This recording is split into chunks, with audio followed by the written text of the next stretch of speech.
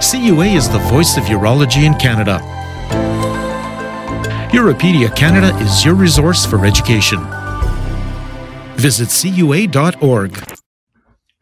Hello, everyone, and this is really very exciting to be part of this CUA webinar, especially having a close friend, Eleni Stathiou, who's accepted to be our visiting professor for this program. So on behalf of the CUA, I welcome everyone to this update in advanced prostate cancer. So just a few words, the question and answers. So if you have questions, just send them onto the chat box via the Q&A, and I'm going to look at them regularly, and we'll try to keep them for the end for some discussion, some questions. If there's anything really burning, I'll interrupt Eleni, but she has a great story to tell in her presentation. And there is simultaneous interpretation in French. So to listen in French, click on the interpretation button at the bottom of your screen. So this is an accredited learning activity, Section 1, with the Royal College of Physicians and Surgeons, and approved by the CUA, and you can claim a maximum of 1 hour of credit. And we'd like to acknowledge the support that was given with unconditional support from Amgen, AstraZeneca, Merck, Bayer, and Janssen. So the objectives really are quite wide. This is a huge area where there's been a lot of practice, but really to review present and future therapeutic options, and very few people are as well qualified as Eleni to talk about the future and review strategies for rational sequencing of available therapeutic options and review clinical and biological parameters that help in treatment selection. So just as a very brief introduction, there are guidelines. Canada, I think we're proud of our guidelines, putting them together in what is appropriate for the different states of castration-resistant disease. It's no longer a simple state of the disease, and the options are growing, whether it's prior to metastatic disease, whether it's first line, second line, third line, and these guidelines have become more and more difficult because it really depends. The next line depends on what you got in the prior line. And so it becomes harder to create algorithms considering all the different choices you have in the different lines. And we have to continue to think of bone health in terms of being able to get these multiple lines of therapy by ensuring that patients maintain adequate bone health so they don't suffer from events that preclude them from being well enough to get access to multiple lines of therapy, which seems to be the biggest predictor of how long patients are going to live. And we have guidelines for metastatic castration-sensitive disease, and these are becoming more and more complicated, and Eleni will touch on this depending on volume of disease. The systemic therapy intensification is growing, and we're going to hear more about the triplet therapies, and even the importance of treating the prostate in the presence of metastatic disease. So really, the field is becoming more and more complicated, and we really absolutely need to work together to make things happen. And when I started in 1992, coming back from fellowship, things were really simple. Patients had advanced disease, you gave them ADT, and then you helped them along until they died. And that was basically it. And now things are much more complicated, but so much better for patients with all the options that we have. But we need people like Eleni to help make sense of all of these options and how to, that word personalizing care has always been central to Eleni's reputation. And so just as a brief introduction, for those few who might not know Eleni Stathiou, she is a professor of medicine and now head of genitourinary uro-oncology at Houston Methodist Cancer Center, and also still keeps contact with Athens Medical Center. And so a close friend, and we've seen this area grow together, and Eleni has been instrumental in pushing this field along. So Eleni, it's all yours. Thank you very much, Fred, and I'm very honored to be part of this series and the webinars, and of course, more so to have you chair. And you are too kind.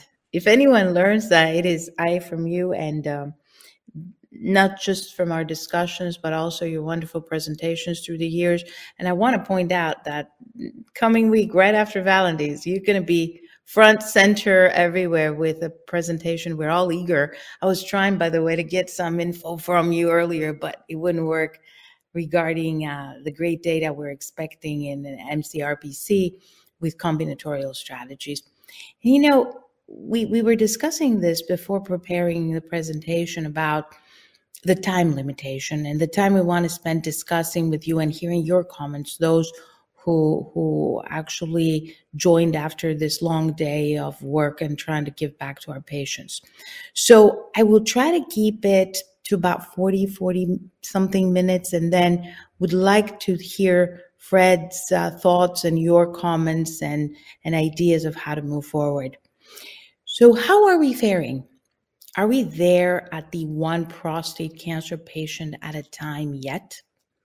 Well, these are my disclosures, but let's go back to what Fred described as the depressing beginning and a little bit further back than that.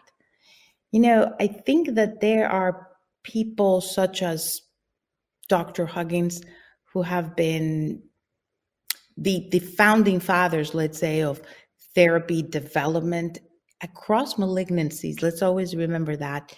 He did not just start and found the development of hormonal manipulation for prostate, but also for breast cancer. And we have to keep in mind his central belief that discovery is our business, and the fact that he was a urologist who devoted himself to also basic science, and that in his words, science is not cold and unfeeling. In one scientific investigation, we become emotionally contained in the problem. And the 3 H's of experimentation remain not just the head, but also the heart and the hand. And all are involved in creativity in the medical sciences. This combination enables us to recognize a solvable problem. It's sometimes good to revisit these founding principles of why we are doing what we are doing, why we spend the whole day trying to help our patients, or devoted to clinical research or basic science, or both. So let's look at the stage-wise drug and therapy development that we have achieved in prostate cancer. As was pointed out by Dr. Sad, we have been good about developing new agents in the past mere decade, I would say, and a little bit more, let's say with all of clinical development. But we still remain with very significant unmet needs that touch the lives of our patients, especially in the Western world, that especially include this localized high-risk disease. I think this will be the next step of our development if we were to look into the future, and we would agree that it is paramount that we get there and allow the opportunity for a bigger fraction of our patients to receive curative therapeutic strategies. So let's go a little bit, in order to not go through each and every study, to look at the therapy development that we have achieved through androgen signaling inhibition. The first principle back in 2006 that I was taught as I was finishing my GU fellowship at Anderson was like, don't even think that there's anything beyond medical castration. It was a time of androgen-independent prostate cancer. And of course, we believed that progression was endocrine mediated.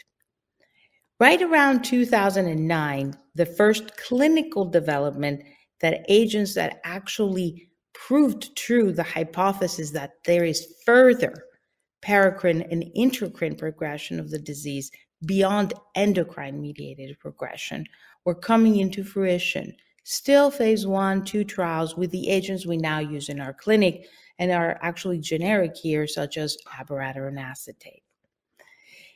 And by 2012 and all the way to today, we're still struggling with understanding which are the mechanisms of resistance that will allow us to target appropriately the tumor microenvironment so that we overcome the resistance that we eventually see, at least in more advanced disease, with the addition of enhanced androgen signaling inhibition. We have understood that beyond what is genomic progression driven by events such as PTEN loss and other events. There's also the potential of non-genomic events, such as, for instance, GR overexpression and others. In the meantime, we were able, through phase 3 drug development, to introduce in a very far late stage of the disease agents that I just mentioned, such as abiraterone and enzalutamide, but we were smart and quick enough to move forward quicker than probably in other disease settings. And I would say this has more merit to prostate cancer drug development, given that our patients thankfully usually live longer than in other aggressive malignancies. And we were able to introduce early on in the clinic these agents. And I'm using the class of agents together to avoid any comparisons in efficacy or safety right now, which I think are not the point of our discussion. But then, in the same spirit, drug development through industry found a little opportunity to actually take advantage of that space that is administratively, I would call, the non-metastatic CRPC space, and introduce further these agents and lead to the advancement and development of one more darolutamide that, in fact, as a side story, may have a very favorable safety profile as well. So our progress report for all this decade and beyond has been that now we admit that androgen signaling inhibition of the newer generation, the enhanced flavor, is the prevailing therapeutic strategy in advanced prostate cancer. And I like using the term advanced prostate cancer rather than hormone-naive versus castrate-resistant, kind of reflecting the culture of breast cancer. And this is a discussion I'd like to hear thoughts from Dr. Saad from for the future. We have reproducible outcomes. We need to remember there are now 16 phase 3 trials using enhanced androgen signaling inhibitors that are all positive. This is a dream of statisticians to have so much reproducible data. We have understood that earlier is better, and we are now understanding that more may be less, because we know that the length of exposure leads to more potential side effects, cardiovascular and other, that we're all more familiar with. And that importantly, we may have ways or avenues or agents, some of these were recently developed and approved, that may limit these events. So we are still understanding that and actually progressing towards that transition from a drug development to a therapy development. We have found that this mechanism of action should be used earlier, and we are trying to personalize it to each and every patient through understanding that ratio of efficacy to risk. So the unmet needs, as I mentioned, we need to move earlier in the disease setting. We need to potentially identify the opportunity before it becomes metastatic, understanding very well that high-risk localized disease is potentially more enriched for a dynamically aggressive variant rather than that what we see in the garden variety oligometastatic recurring hormone-naive disease. This is another big discussion. But importantly, what we need is predictors of outcome to guide therapy selection. And mind you, I am not just referring to molecular predictors. I will get to that in a little bit. So what have we done from drug development and therapy strategy perspective? As you see on your left, we have done very well in enhanced androgen signaling inhibition, to the point of some of us saying, why yet another androgen signaling inhibitor? Obviously, because they work. And now we're at the point, as I mentioned, of looking not just at the efficacy, but also the ratio to the safety. When it comes to chemotherapy, we're lagging a bit behind, it is admitted, because within 2 decades, we've just been able to advance to another generation taxane that may be a little bit more efficacious, but has a little bit of also of a different safety profile. When it comes to immunotherapy, we're not performing as well. We can have a discussion about Sipuleucel-T. That was a one-off approval of one trial back before the approval of the enhanced androgen signaling inhibitors. And in the minds of a lot of reviewers and discussants, this may be the actual reason that phase 3 trial, if done today, might have been negative. However, it is an agent that is available and is used widely, at least in the United States. Pembrolizumab, I wrote it there with very, very small letters because it is a pan-cancer approach in the presence of MSI or high TMB, hence only applies for now to about 5% of our patient population in the far advanced disease setting, maybe 10%. And the question here is what kind of combinations will improve the outcomes? These are ongoing events. And when it comes to radioligand agents, as you see, I've grayed out the lutetium PSMA, the biggest, sexiest event of this past year, because we're still waiting on an indication, which is coming. And of course, we're all anticipating the transition to earlier disease setting, but should be mindful of expecting results from phase 3 trials.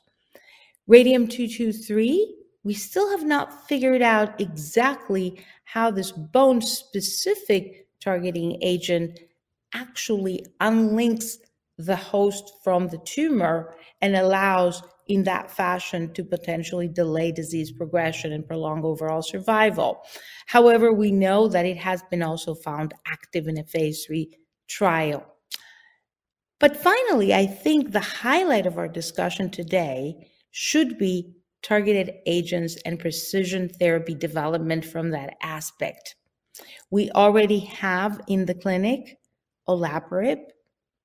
It is in fast track that we will see rucaparib. We are waiting, as I said, impatiently on my end to hear the already discussed as positive in the news announcement data of olaparib plus abiraterone in earlier mCRPC. Hence, it is a very attractive story. And then finally, what has been the holy grail, and I think it's more important to hear from you urologists, is what are we doing when it comes to the treatment of primary in the presence of metastases? I think that the STAMPEDE trial, when it came to just taking a static snapshot of a bone scan, identified that there may be a niche, an opportunity in oligometastatic disease for treatment of the primary. But the bigger question is going to actually be, I think, what are we going to do in association to response to systemic therapy? Meaning we should not look at static events, but more a dynamic association between responsiveness to the systemic treatments and potential treatment of the primary to limit, to minimize resistance to these systemic treatments. So a lot more to be learned. So let's fully, I think, all agree that therapy development progress is subsequent to efficient drug development, because all these phase 3 trials that are more about drug development actually inform us about the next step in therapeutic strategy development. So just to put it in perspective, there are so many variables when you're trying to develop therapy in a disease like prostate cancer that it is almost begging the introduction of AI in our lives, which is not yet to come for many, many reasons. But if you look, I put on the bottom on the left, the heterogeneity between tumors that has been well reported. The first one is from a Nature paper that dates from 2011. And suggests that that heterogeneity, even when you correct for tumor and patient's characteristics to almost looking identical, is there at a genomic level. There's also temporal heterogeneity. This is from a snapshot from a paper from Wasima Bida from 2018, which has to do with the advent of more genomic events as the disease progresses from localized hormone naive to metastatic hormone naive to advanced CRPC, and has been described by others. And of course, there's always that host. Well, that has been described, I think, thousands of years ago. And of course, the Vitruvian man is the biggest representation, the uniqueness of that part. So think of the variables and think of the potential different configurations that can lead to what should be a therapeutic strategy. And with that in mind, I'm coming to Bob. He is a person who has been a patient for a few years now, well, actually, till last year, till I left MD Anderson. And it is an extreme but true case scenario. A man who was born in 1946, and I can really vouch for his biologic age not being in line with his chronologic age, a man with so much life in him and excitement and what we call joie de vivre, that it would make my day just discussing with him his plans and what he does. He had a medical history of hypothyroidism, dyslipidemia, a little bit of metabolic syndrome. Yes, he's a bon vivant. He liked to enjoy his drinks, his alcohol, a cigar smoker, a typical Texan man. Actually went to the same class with one of our presidents, George Bush. And he had a family history of his mother having breast cancer around her 50s. Back in 2007, so about 15 years ago, his PSA started rising and he decided to ignore it knowingly. Very sophisticated man who just did not want to take the risk of identifying something that would stop him from leading the life he loved. By 2012, PSA goes to 10.9, and I think the urologists who were following him at that point convinced him he has to do something about it. And indeed, the biopsy confirmed a high-risk disease by Gleason scoring and extensive disease by MRI imaging. There was conventional imaging done, and he was found to have high-risk localized disease. It was decided after discussion between him and his surgeons and radiation oncologists that he preferred to go upfront for radical prostatectomy. He underwent the prostatectomy, and it was locally extensive disease with positive margins and node positivity. There were 2 out of 28 positive nodes. I'm sorry, that 28 is missing there. At that point, of course, quite reasonably, the physicians, based on the missing data, suggested that he starts Leuprolide, and when recovered from his surgery, underwent adjuvant radiation therapy to the lymph node basins and to the prostate resection bed. This is his PSA trend on the top, and on the bottom, his testosterone. I did not see him until, of course, much later in the story, but you can see that the urologists who were following him allowed his testosterone to recover, were following it very well. And you can see by looking at the 2 graphs that it took a while for his PSA to actually recur, while he remained eugonad for several years. At the time of recurrence, that was in 2017, about 3 years later, 2 of those with normal testosterone, he was provided the option for intermittent androgen deprivation and thus proceeded, which makes absolute sense, of course, based on the data that we have from Crook et al. From 10 years ago reported that this option, at least in what we know conventionally as non-metastatic hormone-naive disease, is a valid option as compared to continuous androgen deprivation. And we know that the balancing act there is also between prostate cancer deaths and, of course, cardiovascular events when it comes to loss of life. So the patient comes to me about end of 2017, just asking for a second opinion regarding his treatment. If I go a little bit back, you will see that around the end of 2017, he had just initiated his last course of intermittent androgen deprivation, and it was actually now having his recovery of his testosterone here. But I met him right around here where PSA is almost undetectable and testosterone is just coming back.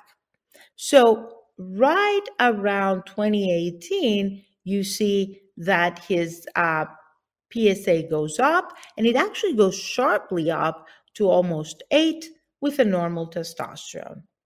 At that point in time, he is all about technology, and he is really pushing hard to have a PET scan.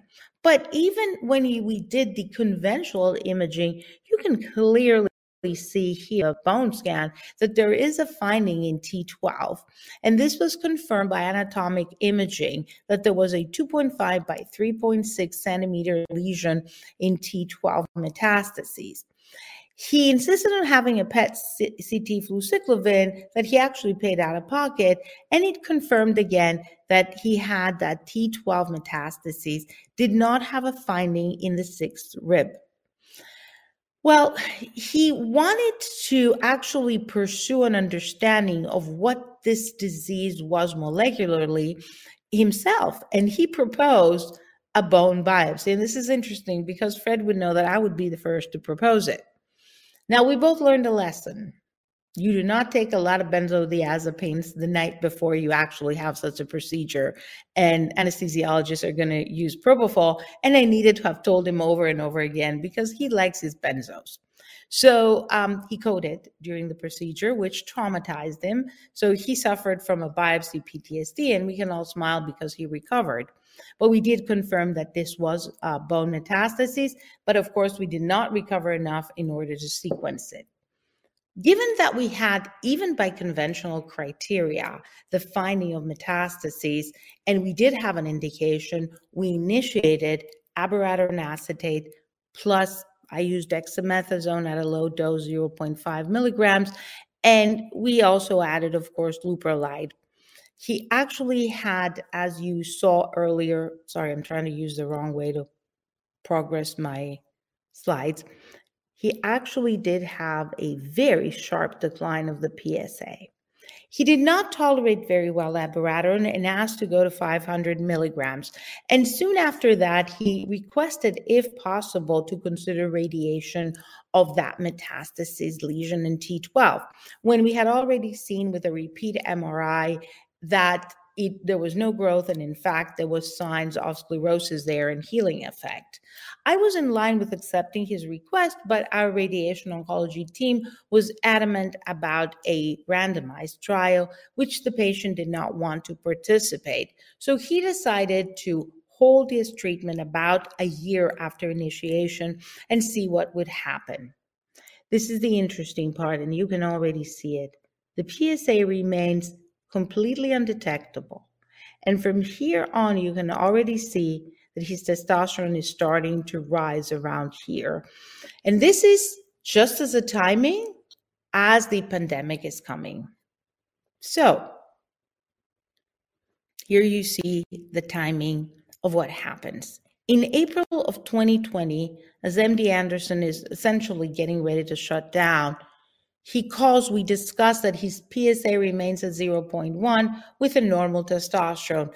I do not think, even I, who I'm like so geeky and nerdy about repeating imaging, and given that he was in such a good performance status and with a normal testosterone and no PSA production, I was not even worried putting him through another PET or another imaging. I was just trying to get clinical information. He calls me and says he has a lower back pain that's a 3 out of 10. And I can't bring him in the clinic, but we do agree to have an MRI spine. And that was done because we were under the pressure of like, oh my God, we're all shutting down. We're not going to be able to meet each other. Let's just do it to be sure. Sure enough, there's imaging signs of cord compression at T12. We reinitiate degarelix, give him a little bit of dexamethasone, and radiate from T9 to L2. This is now the interesting part. The patient starts experiencing progressive clinically decline. When I say progressive, I mean rapidly progressive. Within 20 days, his performance status goes from 0 to 2 with being fatigued, short of breath, loss of weight, no appetite, fully deconditioned. We're worried about COVID. We knew nothing at that time. We worried about cardiovascular issues. All of it had been excluded. And in the meantime, he actually again pays out of pocket to go to a facility outside Anderson at that point to have a PET PSMA gallium, which showed, even though at anatomic imaging we had no findings, that there were multiple positive bone metastases and some lesions that were identified by the radiologist just a month after the previous scan changing that were found in the lung that were suspicious, very small, but not PSMA avid, suggesting a heterogeneity in the disease. And of course, the next thing I do is like, okay, now this is not prostate cancer anymore. Let's do a brain scan. And the report was released a day after. And he's the patient who calls me while I'm trying to call him, not even pulled up the imaging yet, and tells me, I'm seeing this. Is it true? And there were 3 suspicious enhancing lesions in the brain parenchyma. At that point in time, of course, again, putting in perspective that it was pandemic, full lockdown, we're meeting via Zoom like we're doing still today. And he mentions to me that he is seeing, we're now in June, that he's seeing some skin lesions, bumps as he described them, in his forehead. I'm like, you'll have to come in. And I bring him in, and it was lesions that were very, I'm sorry, I don't have a picture. Somehow it got lost. Very similar to the deposits that we see melanoma. Remember, this man had a melanoma history. Now, let me tell you that in all of this story, from day one meeting with him, I had been asking for germline testing. When I first met him, it was not in the guidelines. When it was in the guidelines, there was delay in genetics because you needed first a genetic counseling. Thankfully, this has changed now, and you can order the testing and then follow with the genetic counseling. But I was able to get a biopsy of that lesion. Well, in the meantime, I had to send a liquid biopsy out. We were trying to parallel process to understand better what was happening. Pathologists confirmed that this was compatible with prostatic carcinoma. I think that a lot of us at that point start thinking, well, maybe this is not prostate cancer. Maybe we missed a recurrence of his melanoma. It is very, very unusual. And also, as you see, this pathology that came quite later suggested that there is loss of MLH1 and PMS2, suggesting we may get a break. In the meantime, liquid biopsy reports, and you see we had several hits. We had the PALB2, we had a PTEN loss, and we had the coveted MSI high. We're going to get back to his story and then take a little pause to go over the data that we have seen to date. So sorry, it just going over this. Sorry, it's repeating itself somehow. Okay. So these are the potential systemic therapies that Bob would have at that time. The first one that you would say is like, let's go for chemo. But in the meantime, we were able, in that 3 weeks that we were waiting for him to recover for radiation, to collect enough of data to make him a candidate for olaparib.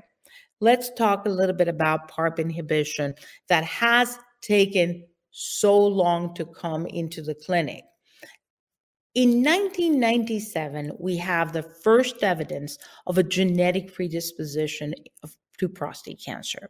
By 2000, our world is going wild looking at BRCA1, 2 families with breast and ovarian cancer. I actually did my PhD on that, and I remember that in almost all families, there was a mention of a prostate cancer.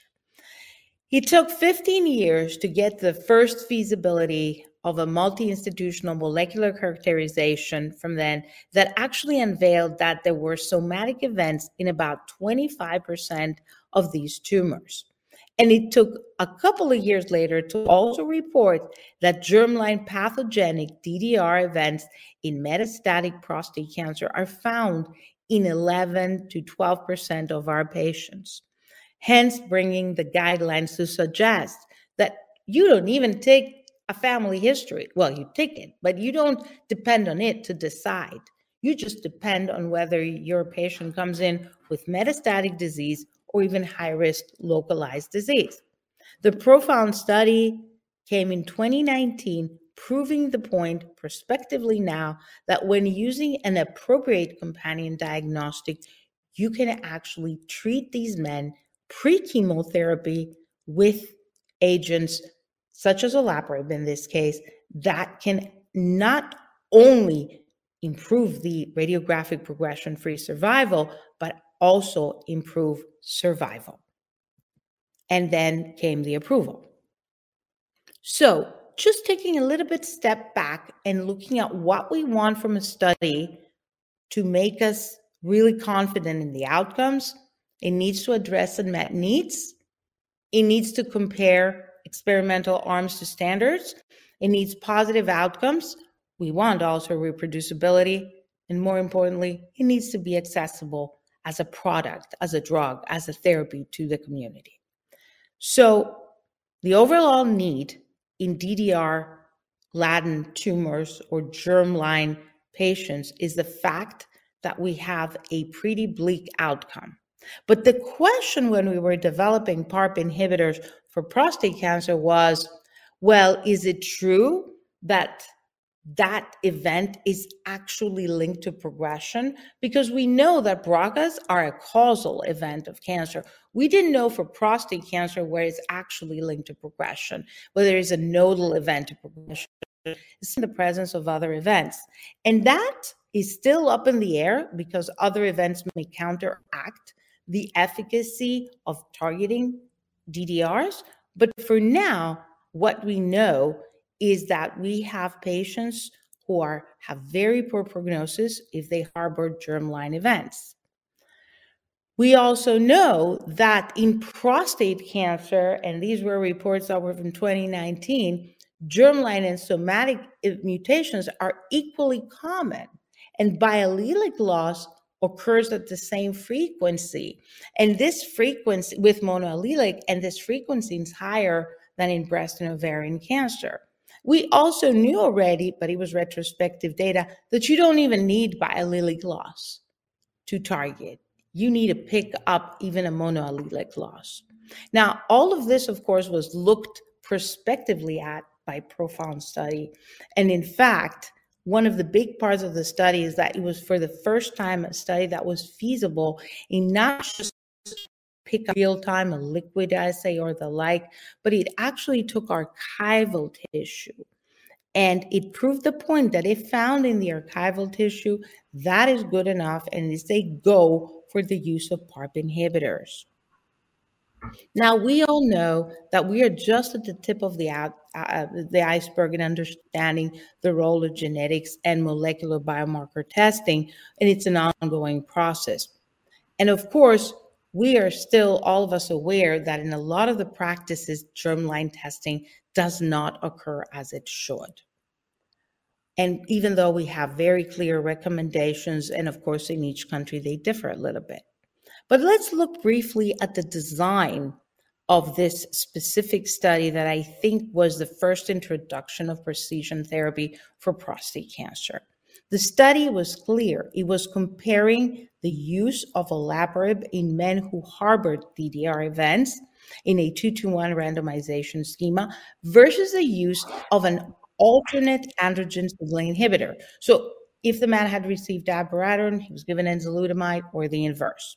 And a lot of people went on to criticize later and say, well, we knew that wouldn't work. Well, I would say that even to this day, it is very common to practice. And that was what it was compared against, because carboplatin or platinum is not common practice, for instance. And of course, positive outcomes that are clinically meaningful. I think that the use of olaparib in these men proved the point. Number one, yes, there is a meaningful difference because these patients have a grim outcome. 2, switching from abiraterone to enzalutamide or enzalutamide to abiraterone and so forth is like treating with placebo. 3, treating earlier is better than treating later because we know that a lot of these men who are on the what I call placebo arm were crossed over, yet still, we got it. And I'm going to go to the next slide for that. Sorry.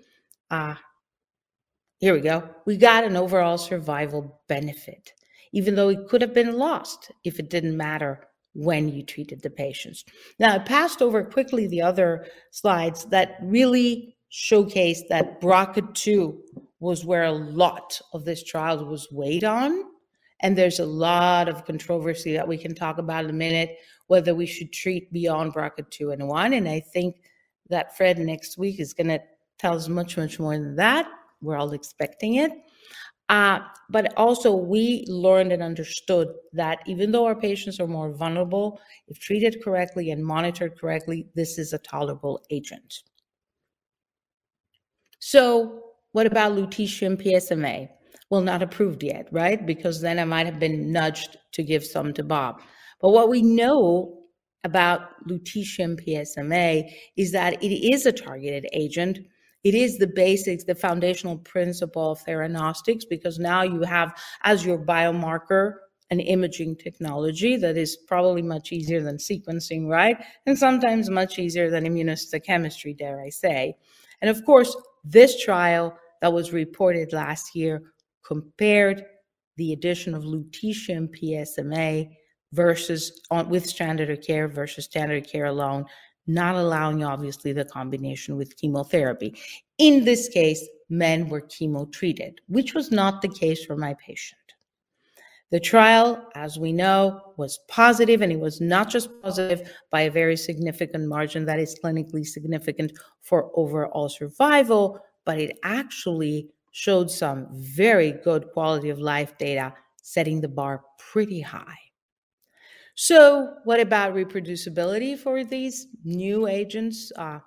Olaparib not so new anymore, but still the access problem. Reproducibility is something that we need to wait for. We need to listen to more trials. There's going to be one more trial presented next week with a different PARP inhibitor, hopefully supporting similar data. What about practices accessible to the community? Well, that's a big problem. It's very hard to make it system-wide that patients undergo germline testing and tissue tasting. I was today with my new clinic that, when you're starting something new, it's so difficult.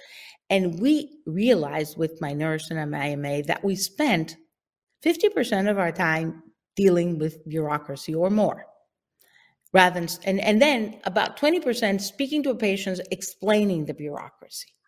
So the burden that this has added needs to be overcome in some fashion because it is unbearable.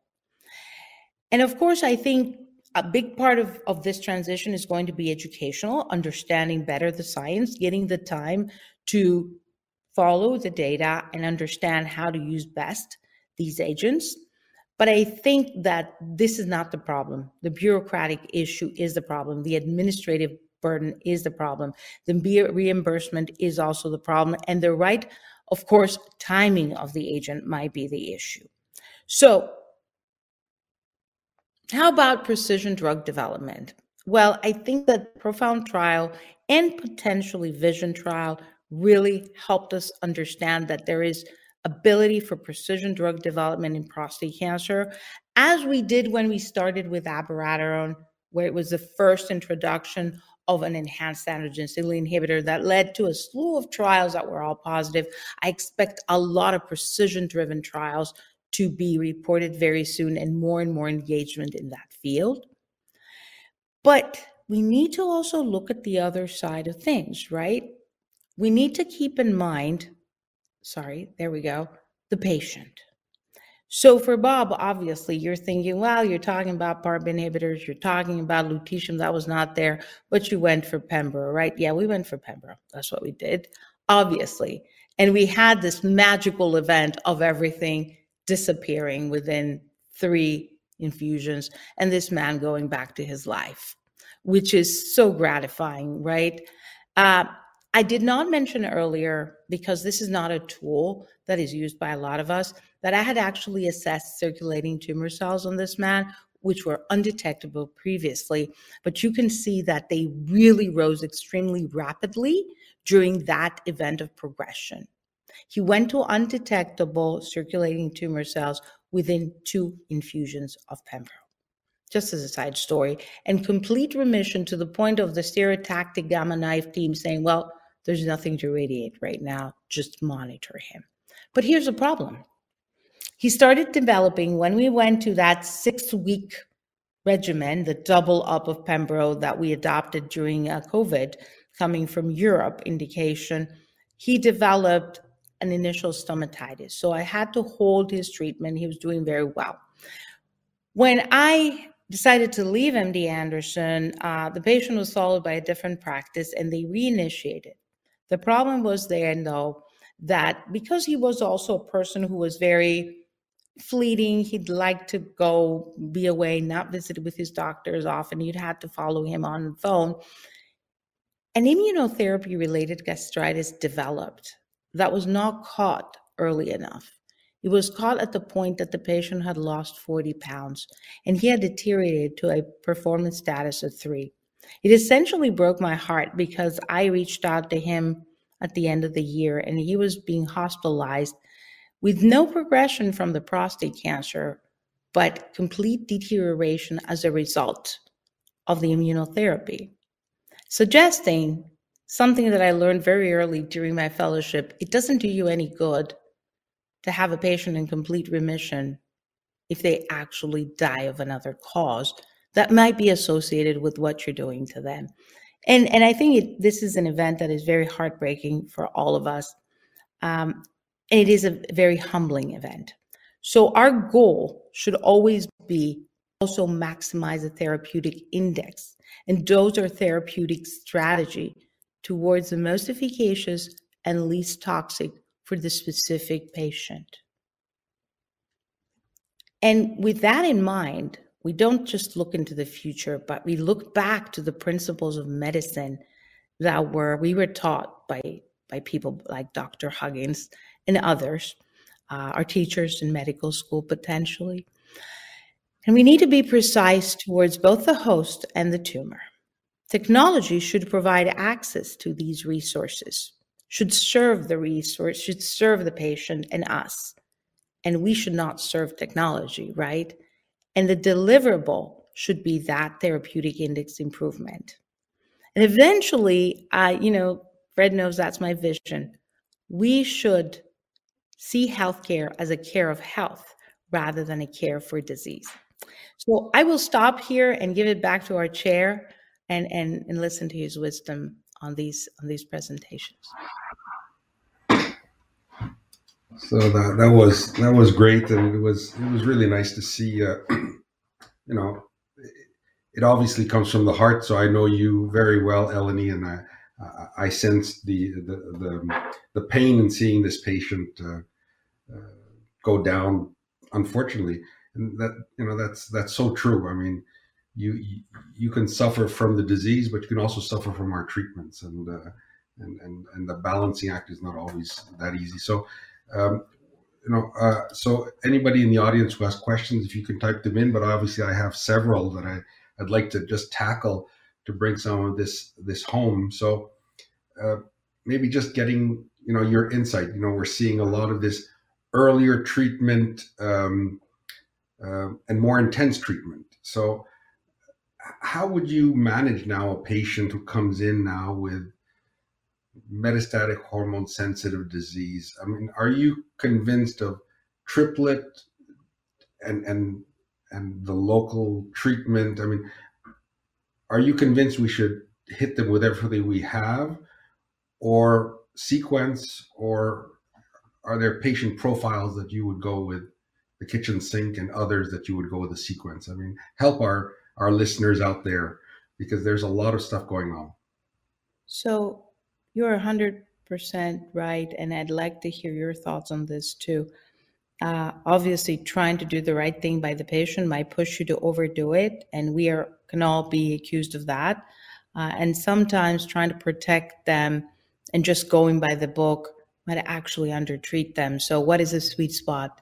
Now, there were data that was presented, as we all know, and we discussed in another session a few months ago about the triplet when it comes from the PEACE-1 study, where we compared indirectly using ADT plus docetaxel versus using ADT plus docetaxel plus abiraterone. And the data showed clear benefit in a radiographic progression-free survival across the board. But since it's early analysis, we got positive data for high volume disease, but we got no difference in overall survival because very few events have thankfully occurred. The caveat in that study, I think we would all agree, is that it was not clearly designed as such. It was more standard of care plus minus abiraterone at a time where abiraterone had not been, I should say, enhanced androgen signal inhibition had not been added as a standard of care. When I was asked to do the discussion of that trial, I was super positive about the introduction of any agent to androgen deprivation. My main concern being driven by the fact that I still see a lot of patients coming for second opinion who, out of fear or out of lack of time or out of lack of knowledge, have not been exposed to a combination with whatever. The meta-analysis show you want to go for chemo, go for chemo. You want to go for abiraterone, for enzalutamide, for apalutamide, go for it. Will next week settle the score is going to be the question. I think we all remember what chart it came. We waited for Stampede. We had the JET-tube negative. Next week is going to be about Arisens, right? Docetaxel plus ADT versus ADT plus docetaxel plus darolutamide. So where do we stand? I think they've pre-reported potentially as positive as well, and we'll see the magnitude of the event. But here's the question. Does docetaxel make a difference anymore? Because I wanted to hear your views. As I see it, we have one missing link. So if I had an ADT plus abiraterone versus ADT plus abiraterone plus docetaxel, would that make the difference? So for low volume, no. For the man I was discussing earlier, before we joined, I told a man I had in clinic today, we had a video call. I said, listen, we need more time. We need an hour here. Let's get on the call with your wife at around 6 o'clock. So we were literally an hour talking about it. Gleason 9 disease and looking like an intermediate risk with a baseline PSMA that was not positive in the notes, with disease that seemed to be only 1 centimeter pathologically in the prostate, and extensive lymph node infiltration with cribriform across 10 lymph nodes, and a PSA that was low from baseline. What do you do with these men? And I saw him, he was sent by surgeons 2 months after with a 0.5 PSA. Within 2 weeks, it's 1. So this is the concern. Do I hit that patient with everything? Do I wait for his sequencing? What would you do? I mean, you see these patients every day. Yeah.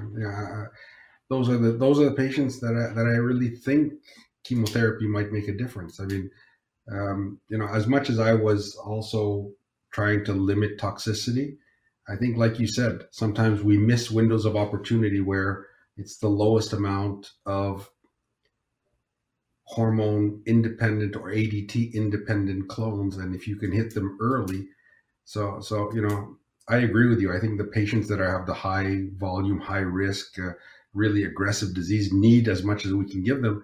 But I'm starting to be more and more convinced that even the lower risk patients, if they're well enough, and that's where our judgment comes in, to get the chemotherapy, we might actually cure some patients. And I think the future might actually be a kind of contract.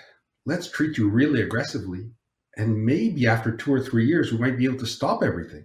We might actually de-intensify over time rather than keep them on the standard ADT and an ARPI for life, which is the standard. I think, where we need to go is. So there are a lot of questions coming in now. And so very, very quickly, because we're, the patient with your brain mets, the question is, do you suspect small cell transformation? Obviously. And he was not found. Absolutely. I saw a similar patient the other day, and I initiated on him 15 years after initial radical prostatectomy, PSA up to 1. They were doing PSMA PETs and looking just at the PET and not the anatomic part. He was liver mets, bone mets that were lytic. Of course, I managed to get him on Cisplatin, etoposide plus atezolizumab going by small cell lung cancer profiling. Absolutely. You expect it. This specific gentleman did not have it, but others will. Yeah, I think that's an important message for our colleagues, not only urologists, but the whole field that is obsessed with following PSA and thinking everything is honky-dory. I mean, I really, when patients come in and they say, oh, my PSA is below 10, I'm not too concerned with my Gleason 9 or 10 disease. I just say, oh my God, I'm a lot more concerned, because it's going to be that kind of. I love it when you agree, because I actually tell them that. I tell them I wish it was 100, and they look at me and they're like, exactly. Yeah. We get that every week. These kind of patients that are, and for the question of denosumab and bone health in general.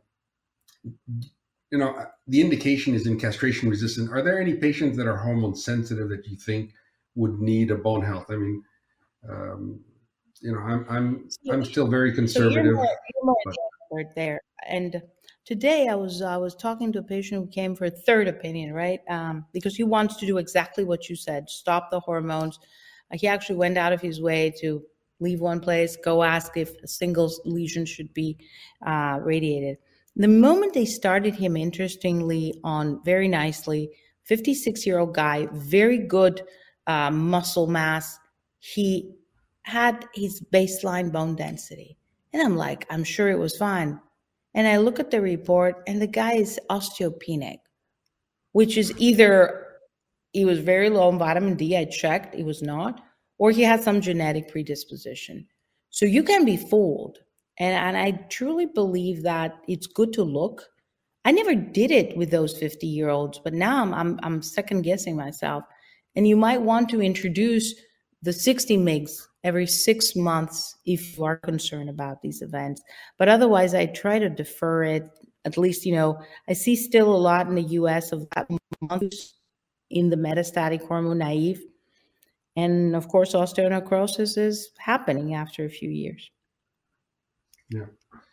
I think considering, for sure, the metastatic CRPC earlier, I think, is better. I'm still out in the the hormone sensitive. I'm still conservative, but early when they become castration resistant. Maybe just a question on germline testing, because you were talking about. So if you have a HRD monoallelic loss in the gene, can you assume that it's biallelic inactivation? In the tumor. It's almost always present. Is it necessary? Is it you have to do testing, or is that enough for you to go ahead and treat? For my treatment, based on that data that I suggested, and I think based on the assay used in Profound, we would agree that we should not insist on biallelic. Of course, with careful monitoring, especially for BRCA2 and 1. I'm more concerned about presence of other events, so I don't agree with these assays that only look at DDR. You want to look at MYC amplification. You want to do other events, because we're getting data that suggests that there are events that confer the resistance, right? And that's going to be the future. Right. And in terms of combining with PARP inhibitors, you think that there's a future there, PARP and checkpoint, or? Well, you tell us, sir. You tell us. Well, you're the master there. Well, hopefully we'll convince at least as many people as possible that maybe for early MCRPC, we might not even need to test with what I'll show next week. That you're just going to show up on that stage and tell us what we're going to do, and we'll do it. Just do that. I'm sure we'll hopefully convince people that maybe we've got some combination for the first time. I mean, there's not much in terms of combination. We work together on several studies, and it's always been hard. In MCRPC, do you go beyond 10 or 12 cycles? Do you re-challenge, or this is a question that came in. I mean, what's the place of re-challenging in patients who respond well to docetaxel? This was an old question while I was training, and I don't believe in re-challenging with docetaxel if you've exhausted your response. However, I do believe in that. I think it was presented years ago by Kurt Miller. Do you remember that Prince trial where you were giving the 4 cycles and the patient had an amazing response and you could give them a break. I do apply that. And I apply that a lot on cabazitaxel as well. And it's worked well for some patients. They keep being very sensitive to the agent, gives them better quality of life. Mm-hmm. Yeah. So I agree. And I try to change mechanism of action. That's what we put in the guidelines. But I do keep docetaxel as a last resort if they've responded well, 4 lines or 5 lines ago. So look, exactly. We're already, Go ahead. Sorry. No, I was going to say today I saw a patient who had received 32 cycles. And I just was looking at him. I'm like, you should have a special, I don't know, medal as a person who has sustained most chemotherapy and prostate cancer in our world. It just, and he had truly believed that, that's how it should be. 32 is way out of line. I think it's just not. But before we had anything else besides docetaxel, my record was 56 cycles. But it was always 10 repeated cycles. We had nothing else, but never in a row. I never go beyond 10 Never in cycles. a row, right? Stop, restart, exactly. Try 32 back to back since 2019. Back to back. Okay, well, this was great, Eleni. I really enjoyed it, and we ran out of time because this was a great discussion, and hopefully we'll see you again in person in the near future at one of our meetings, and see you next week in San Francisco. So, see you next week, and I'm looking forward to listening to you. Thank you so much. Thanks. And so to all the audience, if you can just send in your evaluation form and complete your feedback. And thank you very much for your attention for tonight. And on behalf of CUA, we'll look forward to the next webinar.